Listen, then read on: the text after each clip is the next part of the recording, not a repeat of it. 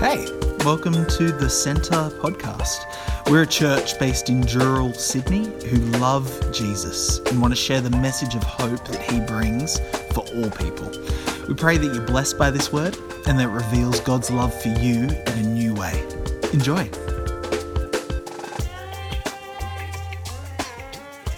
Well, good morning, everyone. It's good to see you guys. It's good to be back up the front preaching. Very exciting.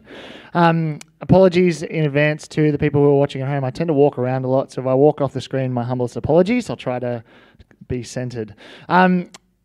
If you know me well and you know who I am as a person, you would know that I'm a huge fan of Lord of the Rings. Massive fan. I had been for many years. I went and saw the films when I was younger with my father, and we went and sort of like every year went out and saw the new one as they came out. So much so, I nerded out a couple of years ago. I even went and created my own Lord of the Rings and Harry Potter trivia night and had my friends come over to my house and I ran that. So I'm a huge nerd. There's 3 films in the franchise, and they're all quite long, and that's why a lot of people don't tend to like them. Peter Jackson, who's the director of the film, in his infinite wisdom, thought that it would be better to then release an extended edition of the films, which meant that a lot of the film running times ended up being around the 4-hour mark, which is a very long bit of time. And I reckon individually, I've probably watched the films probably a dozen times each. Now, there's a couple of hours up there just if you want to check out the timings of them all. But there was one challenge that I was yet to complete. And my wonderful girlfriend, Mel, who's here today, hasn't watched the Lord of the Rings film series. So I said to her, you know what we should do? We should sit down in one day and try to look and watch all of them through in one sitting. So that's 11 hours and 36 minutes. That's minus the credits, I'd like to point out. Worth of viewing. And so a couple of Saturdays ago, we went on this adventure. We sat down and we watched all of the Lord of the Rings from start to finish. And I'm so thankful to God that she's still with me, guys. That is... if that was not a test of our relationship, I don't know what was. And the good thing is she actually really enjoyed it. It was very confusing at times, like 11 hours worth of content is hard to take in, I can understand. We did take breaks, we had lunch, and so we sort of try to break it up throughout the day. If you don't know anything about the films, that's okay. I'm not going to do a full synopsis, so please don't switch off now. Please stay with me. There is a reason for me talking about this. But it's all based around this one ring, this ring of power. And here's the ring. This is the ring of power. And each character in the films and in the book series has this draw, has this allure to this ring of power. And they all want it. It actually affects each character slightly differently, which is interesting. Some find that their selfish desires to have the ring really strong and they really want it. And others, it affects them slightly less. And it's interesting to see the interplay of how the characters, with their desires, go out and do it. And they're like, I'm just going to try to take this. Some want it for power. Some people want it to use their special abilities. If you put the ring on, you can turn invisible. Some people want to have it so that you can last a long time. It actually doesn't age you. It slows down the aging process. And some just wanted it out of just so that they could lock themselves away in a dark cave so that no one would ever talk to them ever again. And we couldn't actually see this more exemplified in one of the characters. One of the characters is named Smeagol or Gollum, probably one of the most notable characters in the film franchise. And we actually see in The Return of the King that he falls so victim to this power of that ring. The selfish desires are so evident in his life that to one of his best friends, who he's 30 seconds before was fishing and having a really good time with him.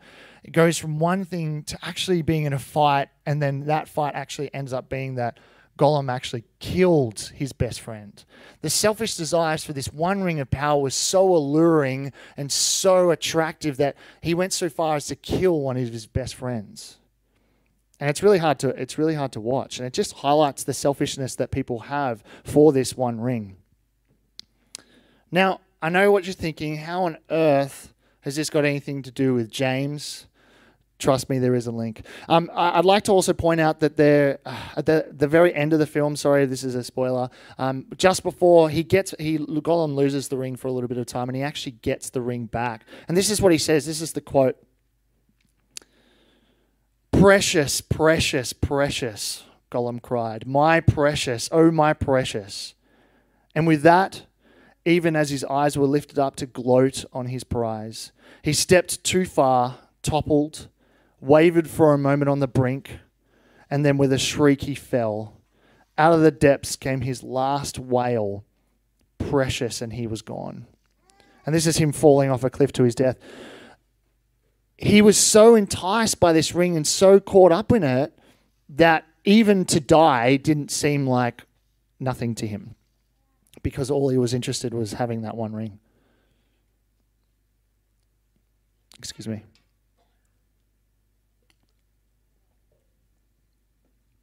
So James, there is a connection. Stay with me. James 2:14, we're introduced to the idea of faith and deeds. If you have your Bibles with you, please keep them open. I would like to go through the verses and talk through them and talk what's happening here. It seems like there's a conversation happening. This is what it's worth noting. There is a conversation happening between someone, we don't know who, but it seems as if there's something's happened and he's sort of almost saying what's happening. So have that in mind as we go through. The first verse is really interesting. "What good is it, my brothers and sisters, if someone claims to have faith but no deeds? Can such faith save them?" Without reading the rest of the verse, there's actually two verses in this, without reading that in the context of everything, we actually find that can be a little bit off-putting. If you could read that and take it in one particular way of what it could be implying is that we actually are needing deeds or works to be saved, if you read that without reading the rest of it. But that couldn't be further from the truth. If you continue to read what the whole grand scheme of what James is trying to say, that's not what he's saying. And it's backed up in other verses in the New Testament. For the Ephesians chapter 2, 8 and 9, it says, "For it is by grace you have been saved through faith, and it is not of yourself, it is a gift of God, not by works, so that no one can boast." So this is not what he's not talking about works. And he gives us some practical examples in 15 and 16. He says to us, well, if a man comes to you or a woman comes to you and says, "I'm hungry," and then or they need clothes, you're not going to go, "Oh, I'm just going to pray for you. I'm going to pray that you get fed and you get clothed." No, of course not. You're going to go, "Oh, here's some food. Let me cook for you. Come in, have dinner with me." Or, "I've got a spare coat. Here, take this, please." Because if you're just going to be prayerful in spirit, which is also good, don't hear me wrong. It's good to pray for others. Don't hear me that you shouldn't pray for people. But if you're not going to fulfill the physical needs of that person, then you're not doing that work. You're not doing that good work that can be helpful for them. It's almost like that Good Samaritan story where you just overlook. You almost walk over that person if you're not willing to help them. And it's sort of summed up, if I could sort of almost sum it up this in one sentence, it's almost like faith and deeds go together. And we need to have that as we keep reading. He even goes so far to say in verse 17 that faith without deeds is dead. That's pretty strong language. Faith without deeds is dead. There's no point even having faith if you don't have your deeds. That's how strong it is almost. Really, really clear. If we look at it from a worldly perspective, many of you would know Bill Gates as a person. I did a bit of Googling and research on him. He's actually donated approximately $50 billion to charity, which is an awesome feat and what an awesome thing that is. And that's really, really good. And if we look at it from a worldly perspective, that's actually a really wonderful thing, and that should be credited as a really good work. Now, I don't actually know where Bill's faith is, and I'm not trying to make any judgments, but just for argument's sake, say he wasn't a Christian and he wasn't a believer, just because he had done that great deed doesn't mean that he has his faith in Jesus. And I know this is really controversial. I know this can hit home. But that doesn't just give him a one-way ticket into heaven. Just because he's given $50 billion to great causes, all of these wonderful, it doesn't mean that he gets to go to the front of the line when he gets to the gates of heaven. It doesn't mean that if he doesn't have his faith, that deed is completely redundant in a worldly perspective. And people will say, and this is the hardest thing, some people might say, well, I'm a really good person. I live my life like really well. Like I don't drink too much. I love my family. I look out to my neighbors. But like they're just doing deeds. They don't have the faith. Remember, it's got to be deeds and faith working together. And it talks so much to the scandal that is Jesus. It's scandalous because there is no way that I will ever be able to afford $50 billion and be able to do that. Yet I am saved by grace. It's scandalous. It doesn't matter whether you're old, young, rich, poor, from this country, from a different state. It does not matter at all because we can all, if we believe in our hearts and confess with our mouths that Jesus is Lord, then we are saved.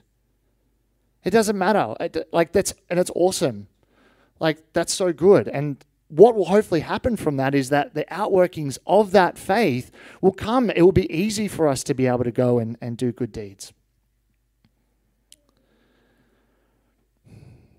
I love the power of the language. If we look at how he goes, you believe in God, it's almost like he's talking to one person who said, well, I believe in God, right? But it's the deeds aren't quite working together. And he just goes, well, that's good that you believe in God. Well, even the demons do, and they shudder. I love the powerful language. It's so emotive. It feels like it's a really strong picture in my head, and I can't look over these verses because it just shows the power that God has.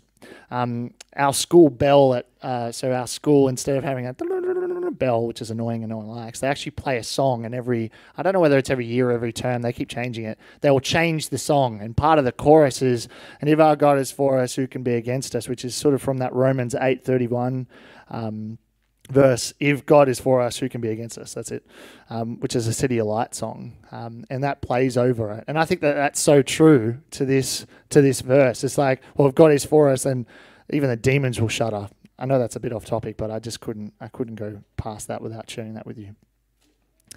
James then gives two scriptural references. It helps all of the people who, they would have been aware of the Old Testament. He talks about Rahab the prostitute helping out the spies that was in Joshua, and saying how that was really awesome that she was still willing to help those people. And he talks about Abraham as well. And I love this story because it just really exemplifies what he's trying to do. He's really trying to capture it. This is from Genesis chapter 22.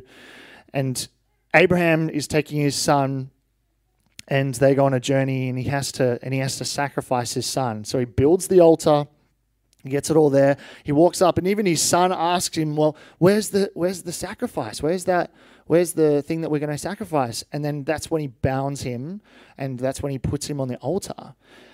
And this is his faith. He's trusting God, almost to the point of where he's almost willing to kill his own son, which is crazy, right? Like that's his faith in God so exemplified that he's willing to do that deed that doesn't make any sense. And as he's about to throw down that knife, the angels would come and say, stop. If that is not the perfect representation of faith and deeds working together, I don't know what is. Because I would find it extremely difficult if I was put in Abraham's situation to be able to trust that was what God had in plan. And he was willing, he was going down. That's like a crazy thought in my head. And that's why James is talking about it. And I think that just really perfectly sums it up. Verse 24, once again, this is sort of what scares me, I think, about the whole context of if we just flip open the Bible, if I don't know what to read, and I just flip it open to one verse and just read this one verse, I think it's worth reading the verses around it, because if you read 24, it says, you see that a person is considered righteous by what they do and not by faith alone. And if you just read that verse, you can almost feel like it's once again, it's saying, well, we can get righteousness without faith. But that's not what he's saying for the rest, like pretty much the rest of the thing. He's talking about faith and deeds working together in partnership. So if you read that out of context, it could be taken slightly different. So we do need to be careful when we are reading the Bible and reading the scriptures, because if we're not willing to read it in context, then it can be a little bit confusing. So I'm glad that he's really clear in the rest of his verses. And he sums it up. He sums it up as in the final verse, as the body without the spirit is dead, so faith without deeds is dead. If our bodies didn't have the Spirit of God, which is credited to us once we are saved, then we are spiritually dead. We are spiritually the dead. And it's the same thing with faith without deeds. If we have our faith and we don't have our deeds, the faith is dead.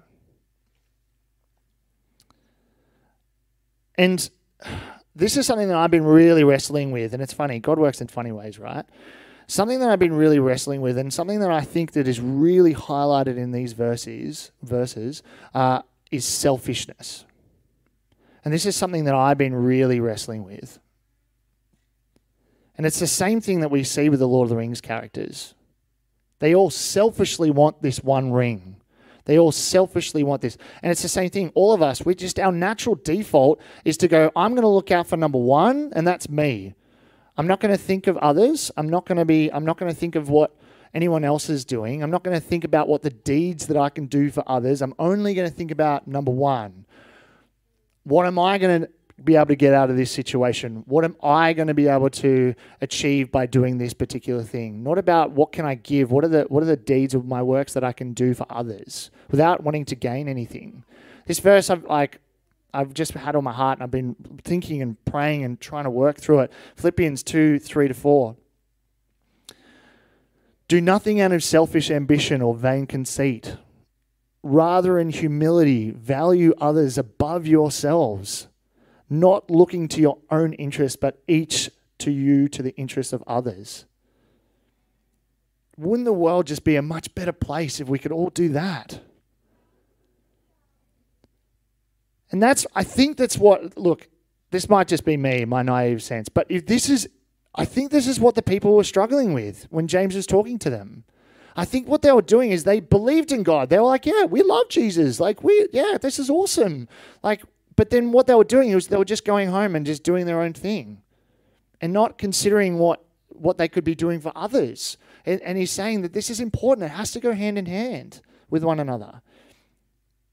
It's the same thing. As in, I think that we do that today. I feel like I've been doing that a lot recently, thinking, what are the things that I'm doing that are so selfish? I understand that this is a really hard thing to talk about, because as I look around the room, I see so many people that are pouring their heart and their soul out into other people, whether it's through service or whether it's through love or whether it's through cooking meal, whatever it might be. And I'm just really wanting to speak to the people who feel like, oh my goodness, I'm just so close to burning out. I feel like I'm so not needing to hear this at the moment. That's okay. Because remember that it's the people around you that also should be doing those deeds, and they should be lifting you up, and they should be wanting to see you grow in your faith. Yeah? And it might just be that today that you need to say something. You need to ask. You need to say, look, I'm just really tired. I need help.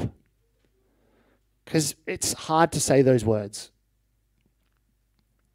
There might be some people in the room that might be thinking, oh, I'm really glad Thomas is saying all this because, such and such is being a bit selfish and they need to hear this.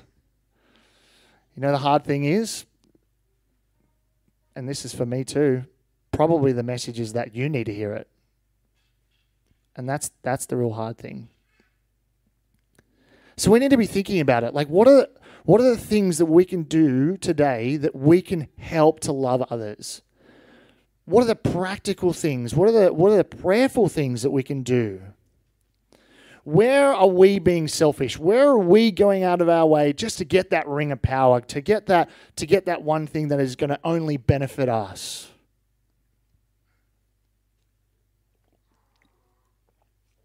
And there's these three questions that that's worth thinking about. What are the deeds that God's calling you to do? Maybe what are the deeds that God's calling you to continue to do? What are the people God is asking you to help?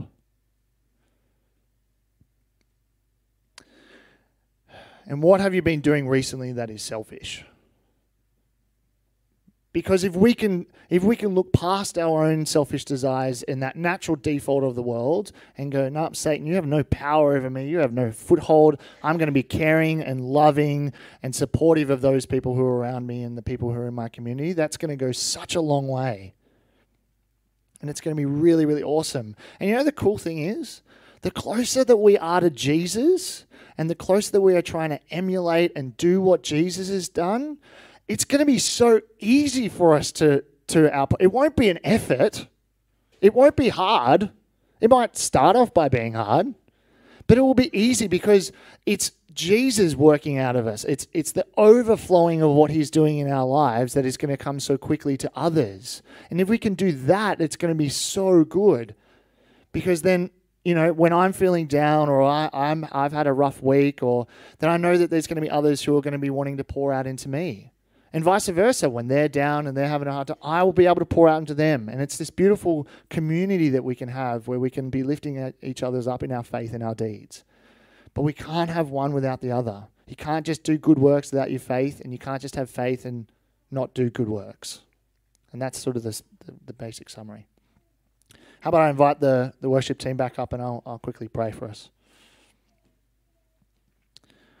Dear Heavenly Father, I just want to thank you so much for the words that we read in James. Thank you that we can learn that our deeds aren't just about our faith, Lord.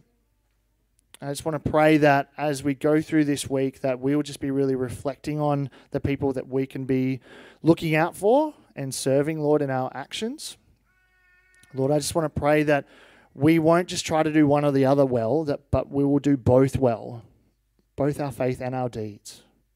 Lord, if we are needing help this morning, if we're needing someone to come to us and pray, I pray that we will be bold, Lord, this morning. I pray that we will seek help. And if it's not in this context, Lord, I pray that you will just help us to do it in a text message or an email to that person. Lord, I just want to pray that we will just be bold in those decisions. And Lord, if anyone is really being tired, if they're feeling worn out today, I pray that you will just be refilling them up. I pray that you'll be sending your Holy Spirit onto others to help lift them up. Help build them up, Lord. We pray all these things in Jesus' name. Amen. Thanks so much for joining us. Don't forget to rate and subscribe to help others discover this channel. Check out the description if you want to find out more or get in touch with us at the Centre Dural. But in the meantime, praying for God's hand over you as you continue to step into everything Jesus has in store for your life. Be blessed.